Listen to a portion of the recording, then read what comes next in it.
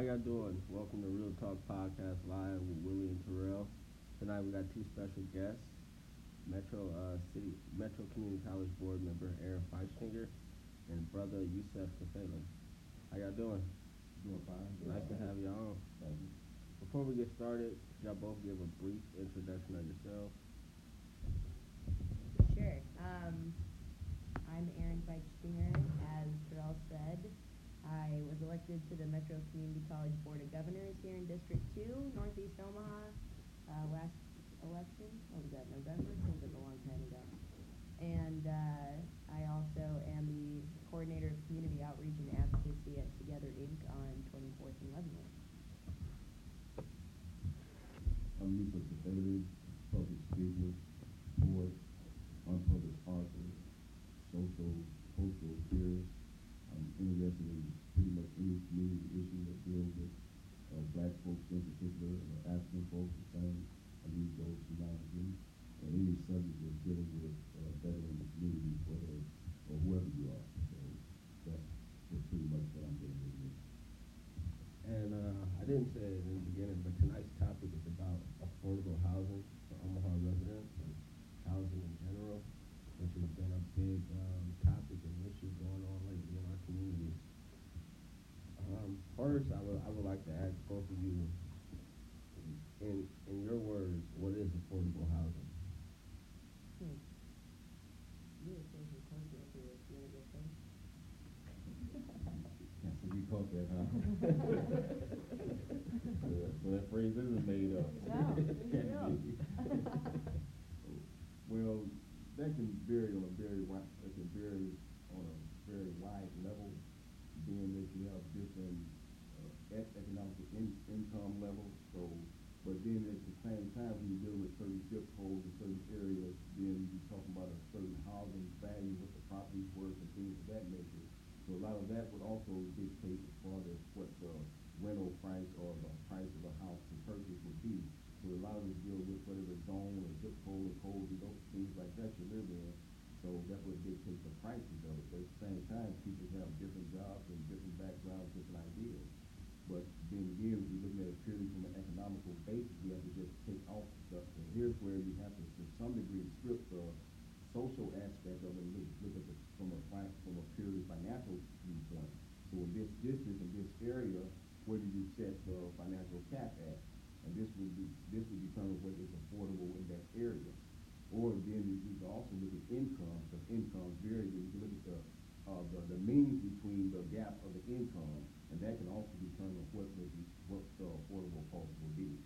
So like this is one of those questions that it's kind of fuzzy, that you just can't really directly answer because you're dealing with too many different entities as far as social and economical background, housing, zip codes, and all of those things. Yusef is absolutely right. It's exceptionally complicated. So the Department of Housing and Urban Development defines affordable housing as 30% of your income. So if you pay more than 30% of your income towards rent or towards maintaining your housing, then you're considered living in unaffordable housing. Now, HUD has done absolutely nothing to make sure that that's like the case, well, under this current administration. But I think it's absolutely true that it's not just an economic thing, it's also a social idea. It's affordable housing is not just like I can pay $100 to live in a basement with no egress, no windows to get out.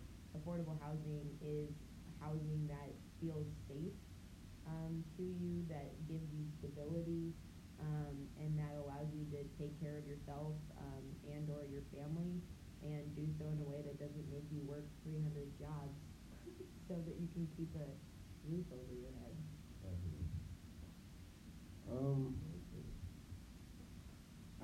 agree with everything you guys just said. I would just say, like affordable housing is, like I said, it's super complicated because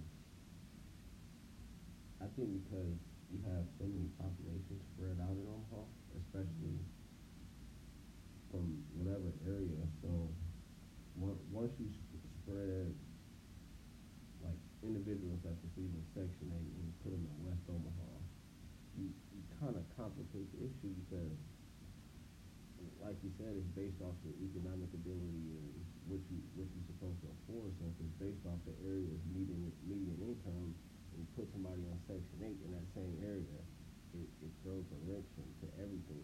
And I never understood that. Why put people in these situations when everyone else around them is more well off than them?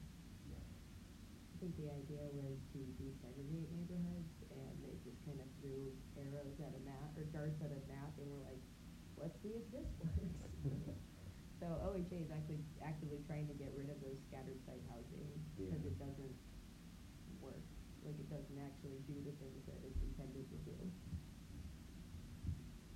Yeah, this is where we begin to flip it, because first your question is dealing with the economical aspect of it. Now here we're pretty much dealing with primarily with the social aspect of it. Mm-hmm. This is why you say you wouldn't understand it, because you're trying to say you don't understand it pretty much based from an economical viewpoint. So then when you look at it at a social perspective, it's basically dealing with social engineering. Now this is where I would have to split the subject between just what is good for people in general and what is good for African people. And again, when I say African, I use it synonymously with black. No matter where we're from as African people in this world and in this country, we're still Africans, because that's our origin, that's our root. Sometimes when I say African, because we have sisters and brothers from the continent, people think when I say African, I'm talking about a sister or brother from the continent. No, when I say African, I'm talking about all black people, no matter where we come from, whether it's Jamaica, China, the continent, etc. So when we look at it from a purely social perspective, then we're talking about social engineering then. And this is where, like I said, I split hairs, because this is where I begin to say, as we as a people, we need to be able to determine what it is, what type of community we want to live in, what type of people we want to be in this community, etc., as well as controlling our economical means. So when you look at it from a city viewpoint, they're doing social engineering. They're trying to say, okay, we got these housing projects, or we got these certain different areas, or we got people on certain type of incomes who will never reach certain socio-economical status and meet among certain people. So this is also part of the, instead of pull yourself up by the bootstrap, this is we're going to give you the bootstrap and put you up in this spot. So you then right, on average, a lot of times you have sisters and brothers isolated way out in the boondocks, and and pretty much there's no one that look like them in that area. And this is not to say that there's nothing wrong with those people in the area that don't look like them, but as a people, we naturally gravitate toward people who share our cultural, racial, etc. background. So then we begin to lose identity. So like I said, so that's one of those social engineering type of things there. So that's definitely not good for us as African people. And I think and then if I just look purely from a state perspective, it may not be good either. I would agree, because I guess the facts are the facts. Like it hasn't worked. So why does the city continue to do it, and why is the city planning to tear down these housing projects, and it doesn't seem like they have a real plan to put the individuals that are living in these projects. It's just like, oh, we're gonna tear them down, we're gonna make it better, then hopefully they can come back. I think Bob Armstrong, when he was over Omaha Housing Authority, he said that the housing project itself was public safety. It was the name of the public safety for families. And they thought the best way to be able to do that is to get rid of it. They said there's a lot of drug infested areas where gang members and others reside in. But again, when I was coming up, the project wasn't that way. You had some good people living in the project. From well-to-do people, if you will. So what happened from when we were coming up to now to cause so much disconnect when it comes to the project. I think so. I think the thing is, you're right. It wasn't a huge issue. Yes, violence and all the other stuff is always happening, but once you tear down a bunch of housing projects and tell people to go find somewhere else to live, you spread it across the city, and then you have individuals from different places being forced to see each other more often. So then you're gonna have more conflict instead of them being separated from each other. Now you got them all in one place now, and you have more conflict. So, what do you think would be a better way of doing things? For public housing Yeah. specifically? Mhm. So, that's a really interesting question. The new development they're doing, tearing down the Spencer homes on 30th, right? And putting in, the idea is to make it sort of like 75 North. So it's gonna be like a mixed income development. And OHA has said that they'll be able to go back in, but you know, who knows how that's really gonna work out in practice. I don't know what the solution is, but I think to your question really about how we got here, it's just we have continued to not invest in closed off neighborhoods, and as we move further west and build more Red Robins, I guess. I don't know. I don't know how many we need, but there sure are a lot.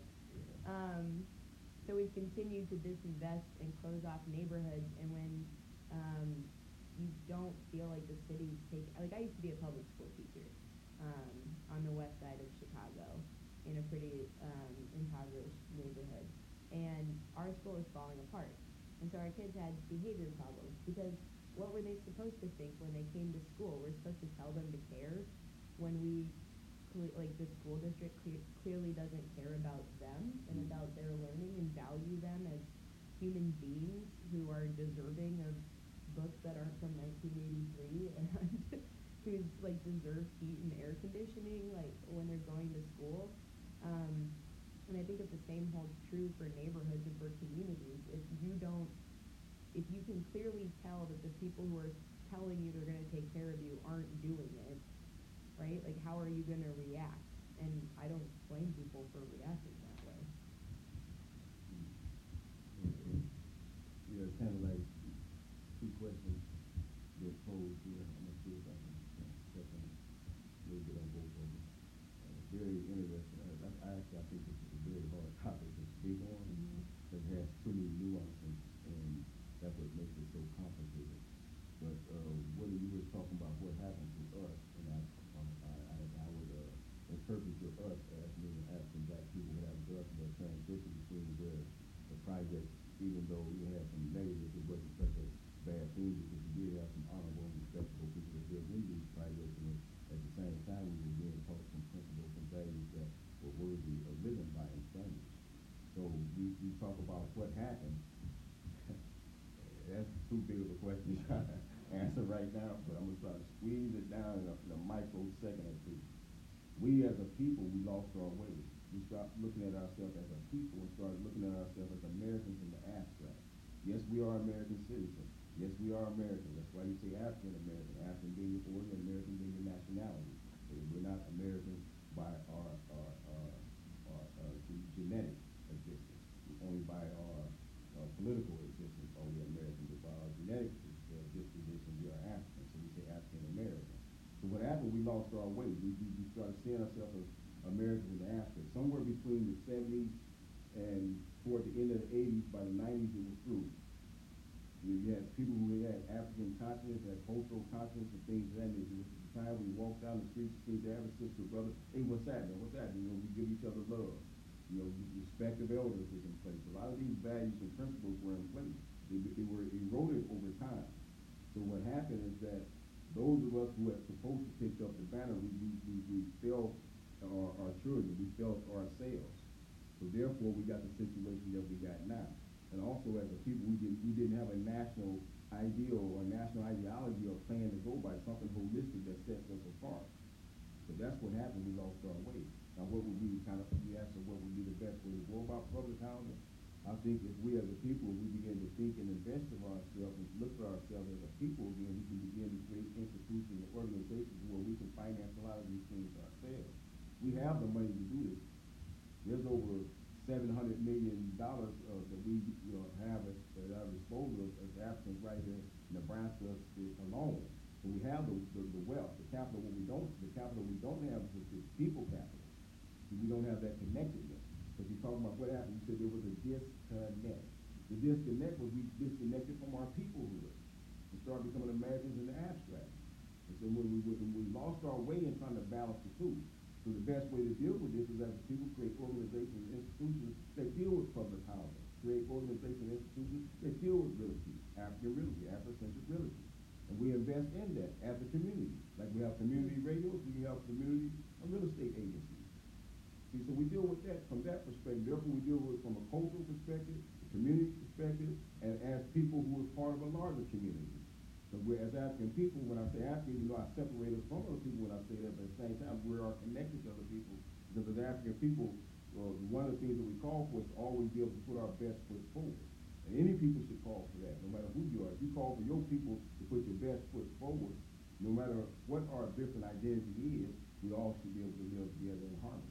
So when I speak like this, I'm not speaking in isolation to anybody else. I'm speaking about what we need to do as a people. And there actually are models for exactly what you're talking about. They did it in Oakland, precisely when some public housing projects shut down and they didn't have anywhere else to go. A group of people in the community just all invested into a real estate cooperative. Yeah, and like they just bought all these houses and then kept them affordable. So there are models for exactly what you're talking about, and it is possible and has been done. And it's really wonderful idea. Before we came online, you were talking about a couple of bills that were passed in the legislature. Could you talk about them a little more? LB, what is it, 86? There's so many LBs. Yeah. But, I know. I got you. I got you. So there were actually, we'll talk about the bills that were passed, and then there were a bunch that are still stuck in committee and could still come out next session. But LB 86 was Senator Justin Wayne's bill, and it does a lot of things, but the most pertinent or relevant one to this discussion, I guess, would be that it gives you a $5,000 property tax credit if you buy a house in a extremely blighted area. Now the problem with the bill as it stands right now is that they don't have a definition for what extremely blighted area means. But I imagine, and I actually am really uncomfortable with that term because it's been used to do a whole lot of terrible things, clearing out slums, quote unquote, when really it just means getting rid of black people and that white people didn't want around anymore in that neighborhood. But presumably what it's going to mean is Northeast Omaha and sections of Northwest Omaha and probably in South Omaha as well. So to encourage home ownership and to build investment in the community. The other bill that passed was LB 433, and this changes the Nebraska residential landlord tenant law. So right now you can get most people are familiar with the 3-day notice to quit for non-payment of rent. So if you don't pay your rent, your landlord can give you a 3-day notice. If you don't pay your rent in 3 days, he can file eviction proceedings. And this changes that 3-day notice to 7 days. The other thing that it does is it mandates that the landlord return your security deposit minus whatever damages are taken out within 14 days, because beforehand you had to ask for your deposit back. So if you haven't gotten your deposit back in the past, and might be because you didn't ask for it. So now the landlord will have to return it to you within 14 days. And then I forgot to mention this before we were talking, but the third thing that it does, because it's actually 2 bills in one, is if you are ordered to vacate by a government entity. So for instance, let's say your landlord is charging you a bunch of money, and the city comes in and inspects, and it turns out your house is condemned. You cannot be held liable for any damages in that process. So So like, so the reason that came up is because, Yale Park, Kay Anderson, the landlord, is not returning their security deposits, so he's in court right now with them. And he's not returning their security deposits because he said they didn't clean their units before they left. So that's kind of like the Yale Park provision, so. Will it be retroactive? So yeah, so they're in civil court right now to get all of that Right. back. Yeah, but in terms of it being like retroactive, like returning your security deposits, the nice thing here is that in 3 months, if you move and don't ask and your landlord can't get the check to you and it gets returned to him, he has to turn it over to the state treasurer's office, where it'll be treated like unclaimed property. So sometime in the future, you could call the state treasurer and see if they have any money for you, because you never got a security deposit back, and then they'll cut you a check and send it to you. Now, there was a new law passed regarding tenants' rights. Can you talk a little bit about that law? That's the one I was just, the LB 433, yeah. And there's a couple other bills that have to do with changing the way eviction court works, and also strengthening retaliation, protections for tenants, but those are both still in the Judiciary Committee and could very well come out next session. We'll see. It was a hard fight just to get one, so we'll see. There's been a lot of talk lately also about gentrification going on. How does, what are your views on gentrification as a whole, and how do you see it playing out in Omaha? Okay, you just said that from his dad. You gotta straighten his face. That's a nasty subject. It all is.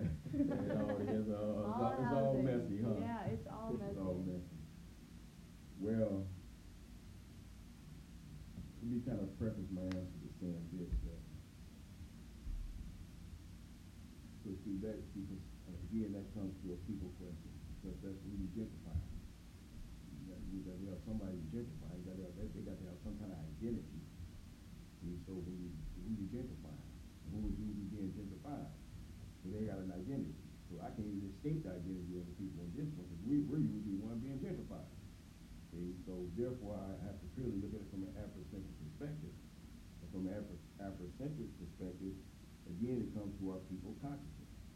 We need to reconnect to each other. We need to invest in each other. We need to talk to each other. What we have to have is a holistic plan that sets all these things in motion, because you really just can't deal with one piece of the pie. You have to deal with the whole pie. Because the pie, the pieces come from the pie, so you got to have a holistic perspective before you can begin to slice this thing up. Even though we know what individual sections we have to deal with.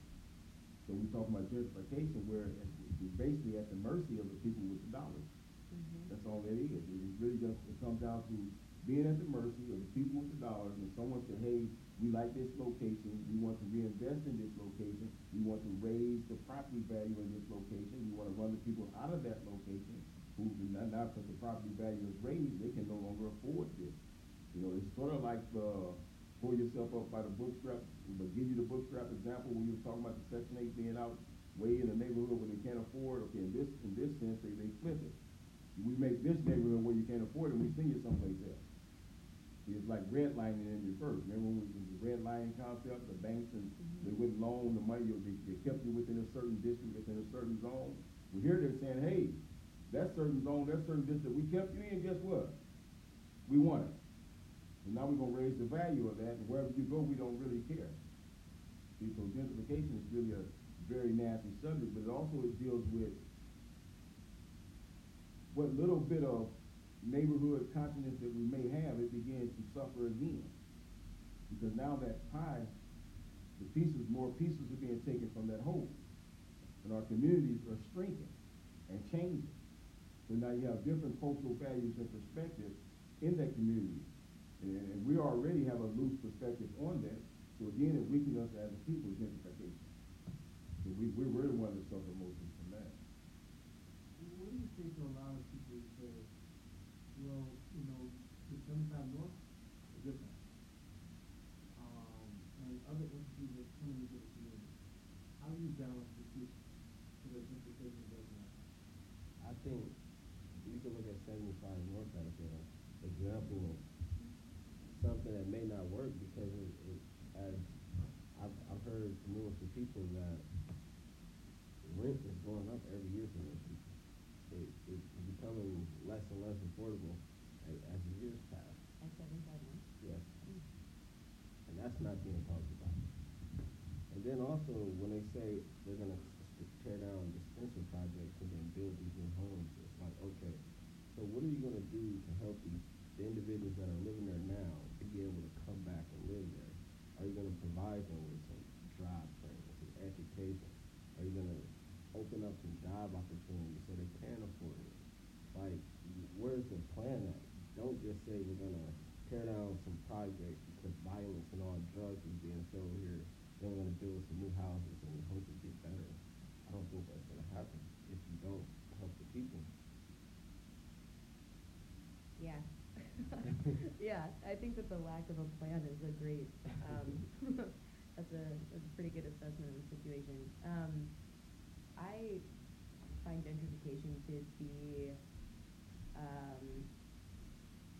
don't know, I don't feel like it's the right word for some reason, but am I allowed to get historical on this? Sure.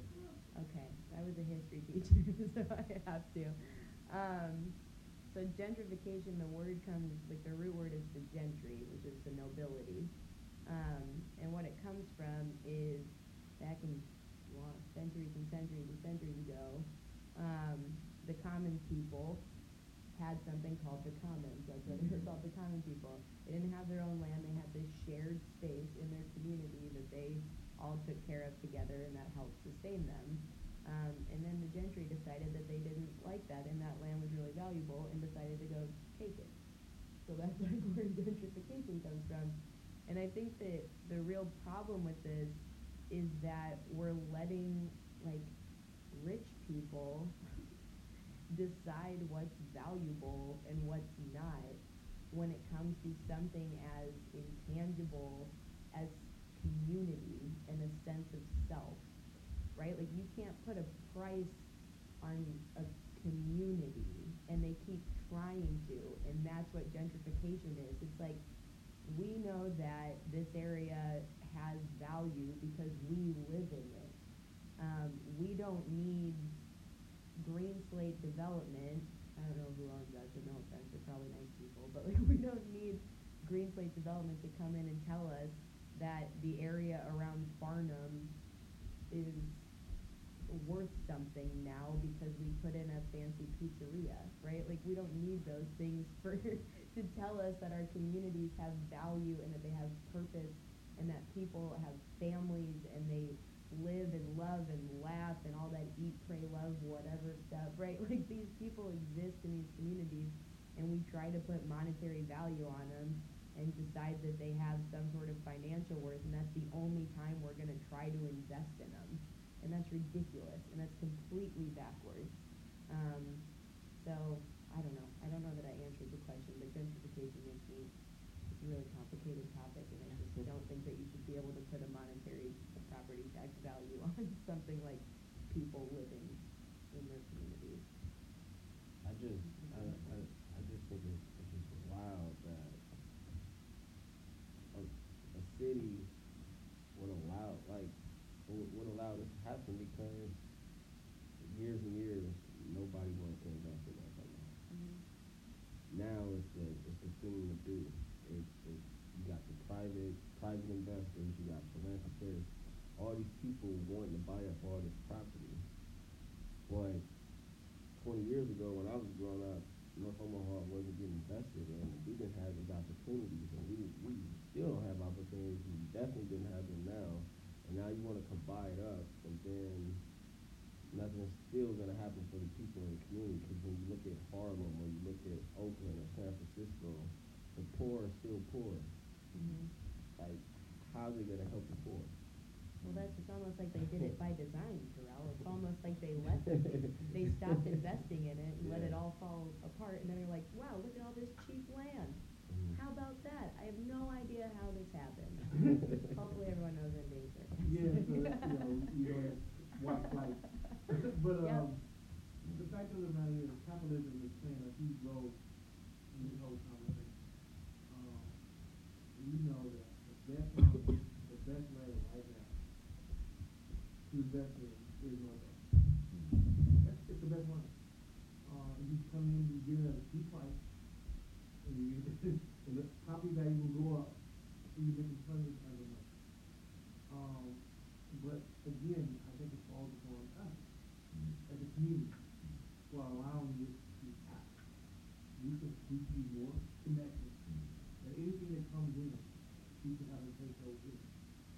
So how do we change those dynamics to be able to have more of a say in what comes in the north, south, and north? Yeah, I guess I have to follow, You got it, you can remember. your example, Aaron. Yeah, you got I'm gonna have it. to follow your example. I guess I'm gonna have to, answer the question, start with a little history myself. There was a brother who met right after church one day, but this here little sign right here, the Black Power, which also dealt with social, economical concepts of the people. It's not something that was radical, just in the face of the man, etc. A lot of people misinterpreted over the years. Stokely, I'm saying Stokely Carmichael, but he later changed the name to Kwame Ture, but Stokely Carmichael and Charles Hamilton wrote a book on Black Power. So the reason I'm adding that from a historical point of view, that's to say that we have to begin to connect those dots, those pieces. It's sort of like when you talk about the concept of gentrification and all of those, and how do we let that happen, how do we do something? It's sort of, if the people don't control their community from the inside, it will be controlled from the outside. Just like Willie pointed out, in some degree, you really can't blame the capitalists, because we do live in a capitalistic society. So in a capitalistic society, it pays off to have some type of capitalistic mind on how money and things will go operate. But oftentimes, we as a people, this is one, you talk about housing, now here's the other complication of it. You got other people who are behind the scenes working to try to do these things, trying to engineer them the best they can, some against and some for. But then you got some people who are so apathetic that they're not even concerned with community issues. That's one of the problems with a lot of these are issues that to some degree we're not that concerned with it as how to control it, direct it, where the money coming from, the funds, and all of these things to give you this inside information. A lot of us only concerned with the back end of it. Where do I fall here? Where do I fit from the economic perspective? And it's sort of like you look at the concept of colonization. So you talk about the rich people taking over, coming down, etc. Well, when the people are colonized, it's usually controlled from the outside. So like I said, if the people do not control the community from the inside, it will be controlled from the outside. Just like a colony is controlled from the outside, so people with the riches, the people who does the planning, who does the strategizing, who does any type of social, economical engineering in this city, in this state, etc., in this country, etc. So because one of the best ways to keep the masses blind is to keep the masses ignorant. See, so the masses have to be educated. So whatever we do from a community perspective has to be something that deals with educating the masses. Because once the masses are educated, that little bit of knowledge we can begin to take and work it together. But when the masses are ignorant and not aware of these things and don't even have an inclination to even want to be aware of these things, that complicates the problems even more. See, so whatever we do from a collective perspective, we have to make sure that we begin to educate the masses. Because part of why a lot of these things work from the negative part of the governmental perspective because the masses aren't concerned with it. Don't have enough people involved in it. That's why Kwame Ture now will come back to him. So y'all thought I just laid that out there just later. So what are you talking about? How did that connect?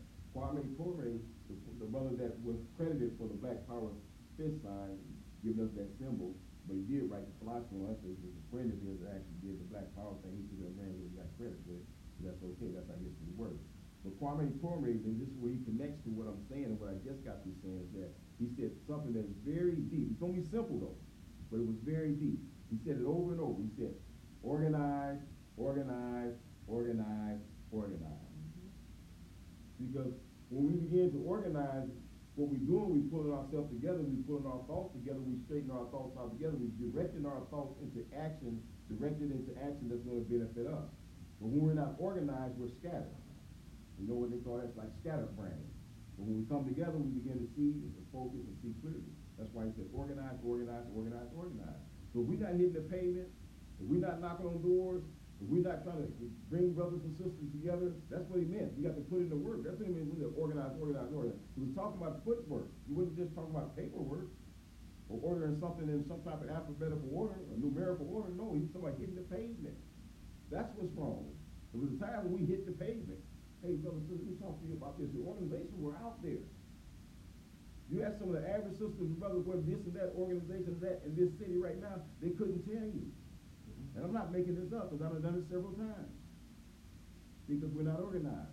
So I'm going to say this, I'm going to let it go. With our organizations, we have to get to the point to where there are household common.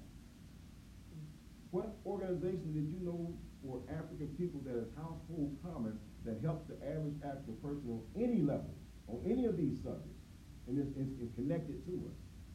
But it won't happen until as a people we create that and connect to it, because it got to be empowered. And we live in a capitalistic society, and we're bringing it back to that. We have to empower ourselves through our own capital, through our own dollars. This is how we get housing and everything else. This is our self-reparation. You know, I'm thinking that we have a lot of organizations in the past that we really ran to, like the NAACP, like the Urban League, organizations like that.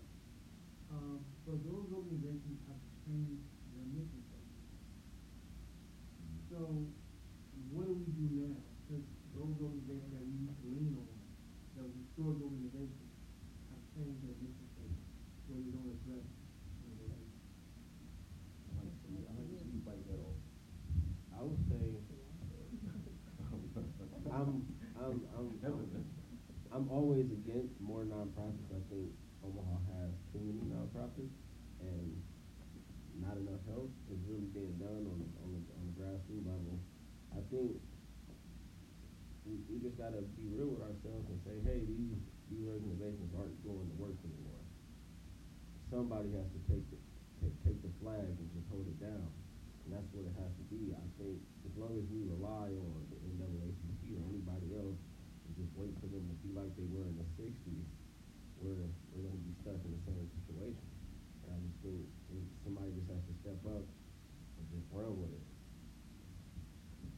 Most of your nonprofits in North Omaha have an issue with capacity. If you know anything about organizing, you have to be able to grow and build capacity.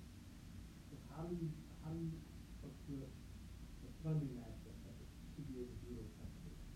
Partners. I think that's why I say it's too many because of the capacity issue. I think more of these organizations should be working together, and when a grant comes up, let's all put in on this grant and take percent, and then we'll all be better off in the long run. But I think a lot of times a grant or something to come up and everybody just go for it for themselves, and then at the end of the day, one person might get it when we all could have got it, or nobody gets it. I think also it's just I just think it's just too many, and I think it's some that should probably go because they're not really helping.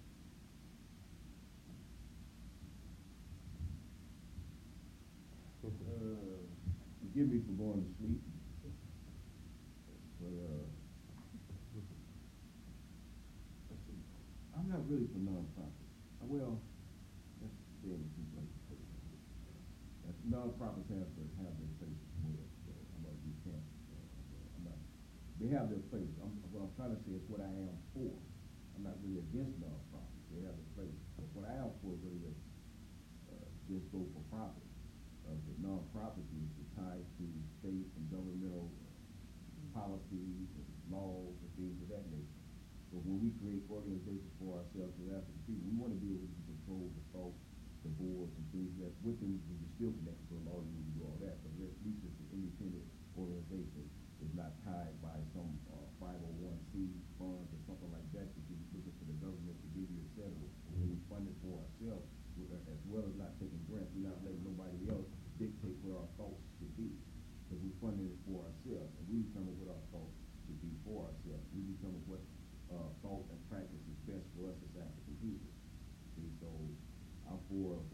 forth, or whatever, because we fail to realize that as a people, I'm just talking about right here in North America itself, we have at our disposal over $1 trillion. Over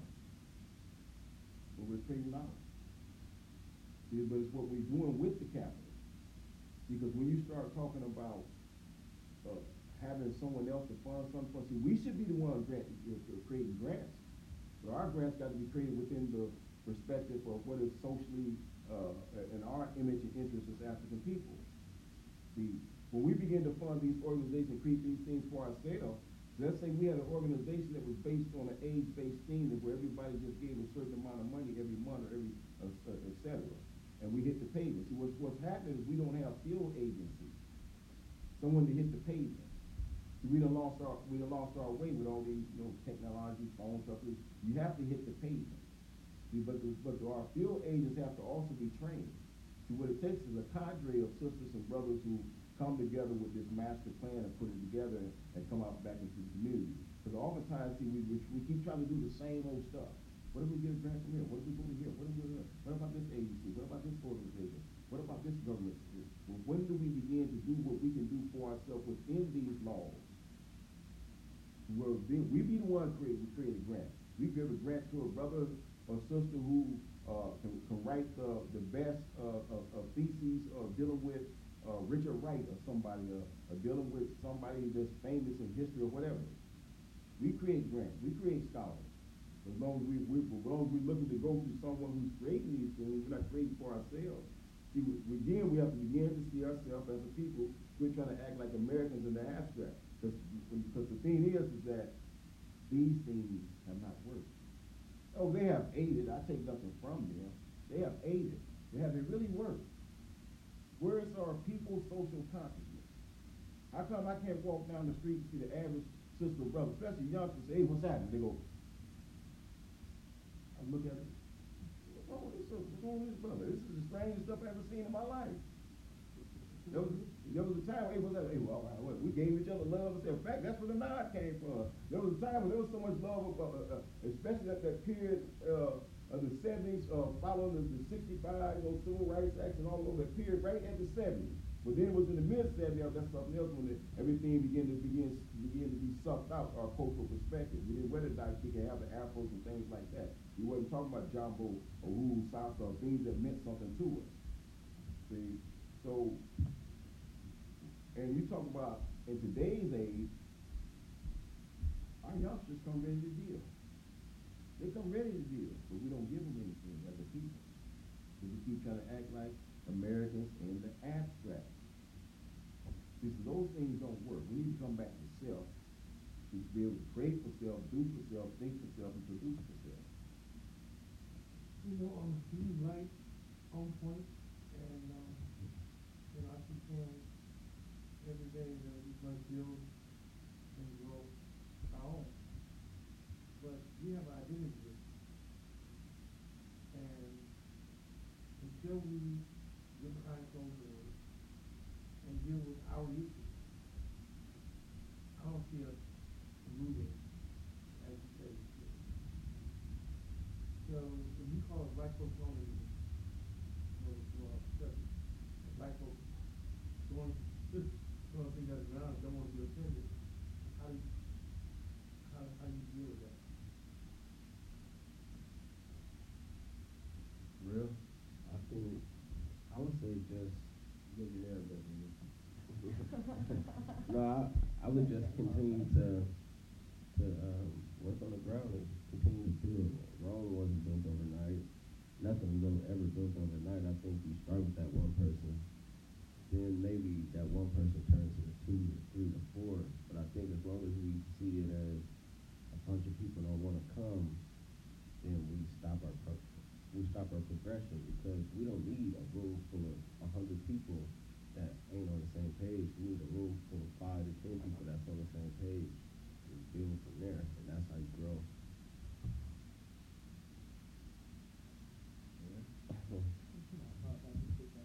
Or should I, honestly? But Aaron, about housing, what about reentry? I know we haven't touched on it. What about reentry? Yeah. How do we address that particular component of housing?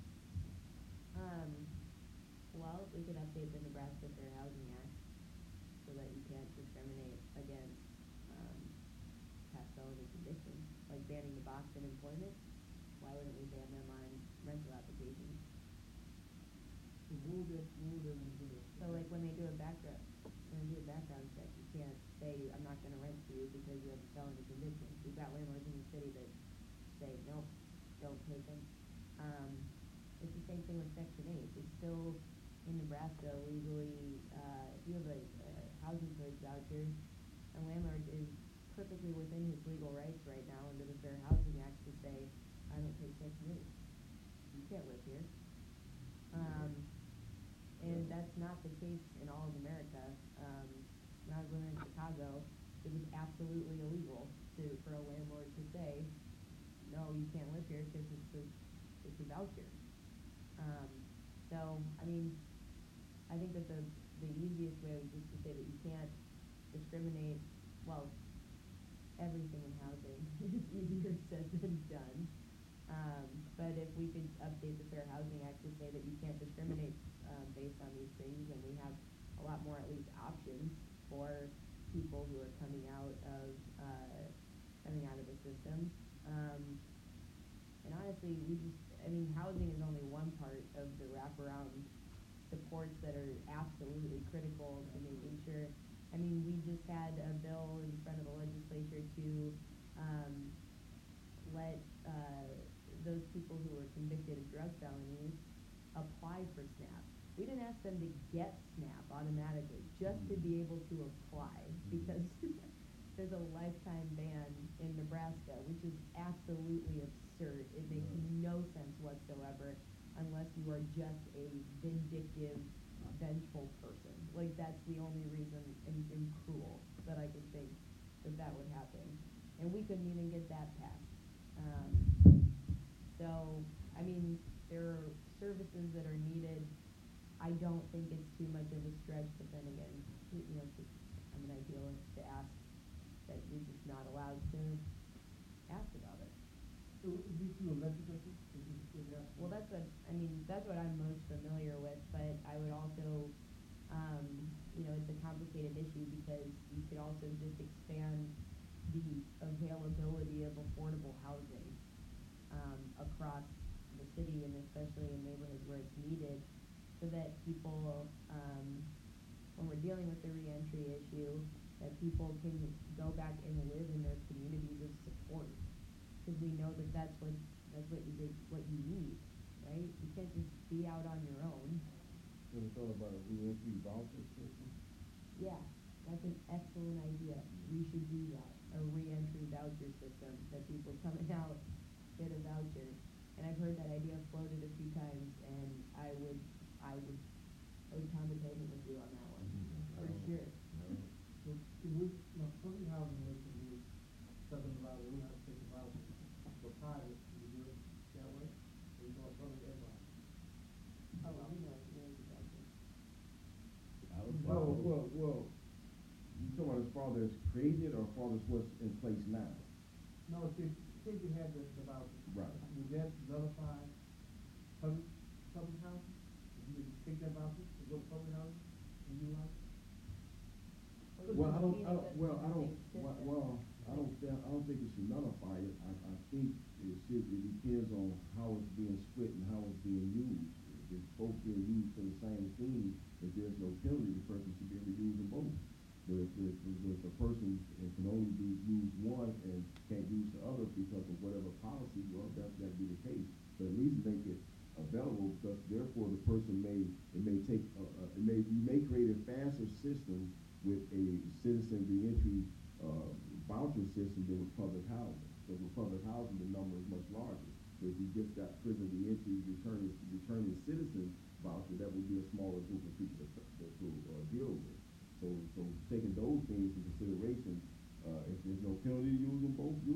But if there's for whatever policy you want to use one or the other, well, at least make the returning citizen voucher or reentry voucher something that's more expedient. If you take that voucher and you go into a public apartment complex and use that voucher. Yes, without a doubt, it's good. So how do we make that happen? Well, I was just suggesting it as a legislative ideal. Again, I'm a fan. This is one where I'm not qualified. Yeah, like a senator somebody draft a bill.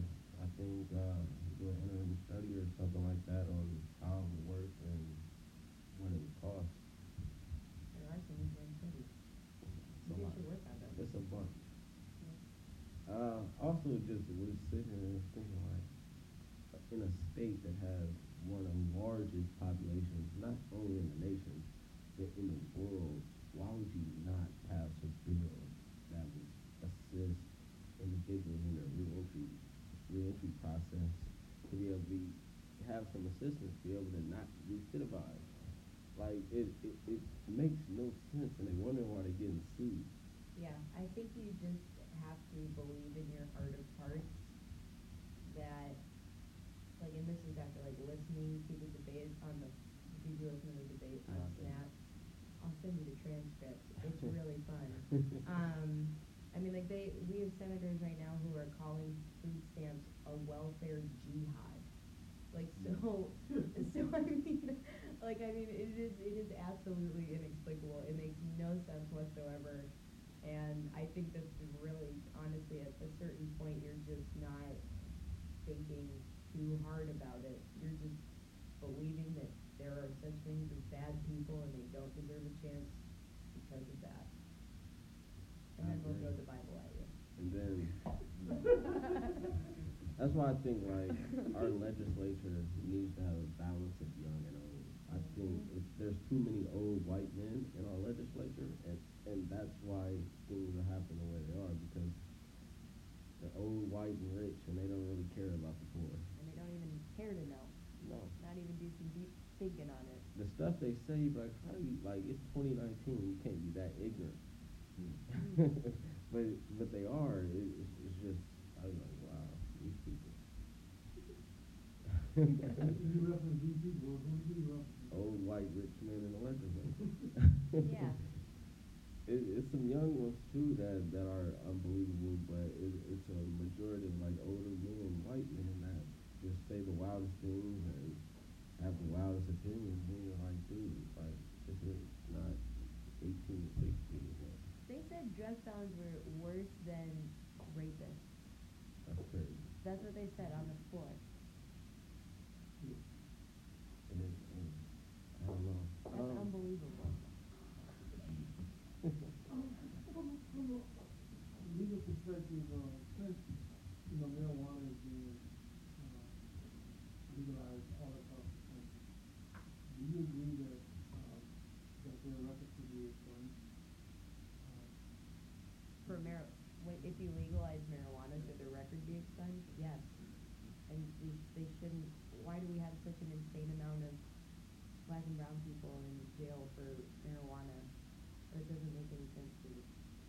Well, I mean, it makes sense if you, again, go back to the idea that the legislature is run by rich so white crazy men. Because marijuana is being traded on the stock market. There's a bunch of rich white people making money off of weed, selling more than John Boehner is making money off of marijuana right now. selling more than. Yeah, John Boehner's on the board of directors of some. And these people are selling more marijuana than anybody in the federal penitentiary right now that got 50 to 60 years. Yeah. Like it's so like this country just it's unbelievable. I mean, our president makes it make sense why it's unbelievable, but it's sad. That's the sanest thing I've heard about him. So from the legislative standpoint, what do you see coming up next year around housing? Around housing? Well, I'll probably be fighting to change the Landlord-Tenant Act to establish some balance of power for the rest of my life. You'll have to drag me off that floor. Because the landlord-tenant relationship is a fundamentally unequal one. And to Terrell's point that like some of the stuff that these people say, people act like when you ask for equality, like in the landlord-tenant relationship, that we're somehow taking away freedom from the powerful. And when you ask for equality, you're not taking freedom away from the powerful, right? Like freedom is not a zero-sum game. It's not something that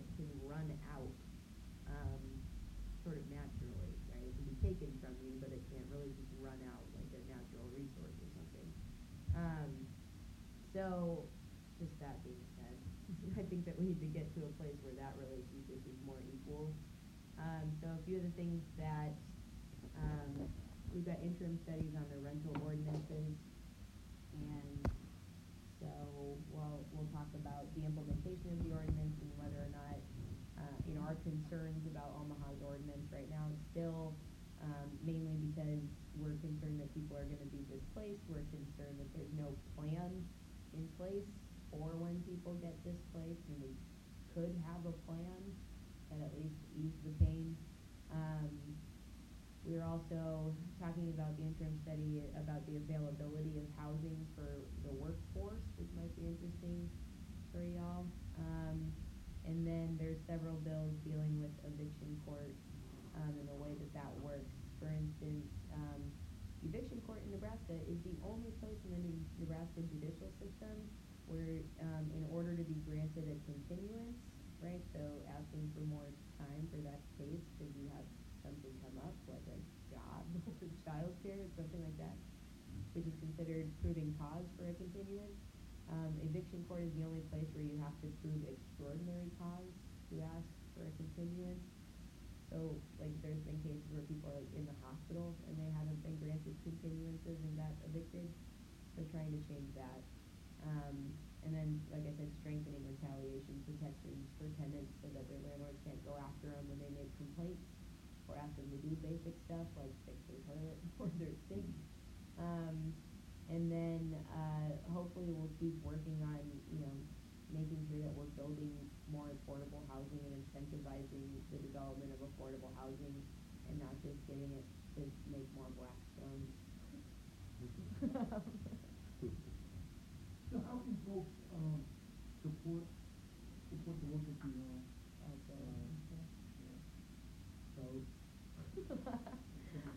Yeah, But I isn't mean, it more important to go down to the legislature? I think it's good to go down to the legislature. I think, more immediately in terms of the city, I think just demanding that, like I get mad every time I watch city council or go to city council and they have a TIF plan up. So some developer is gonna get $300,000 in tax increment financing to develop the Blackstone Hotel.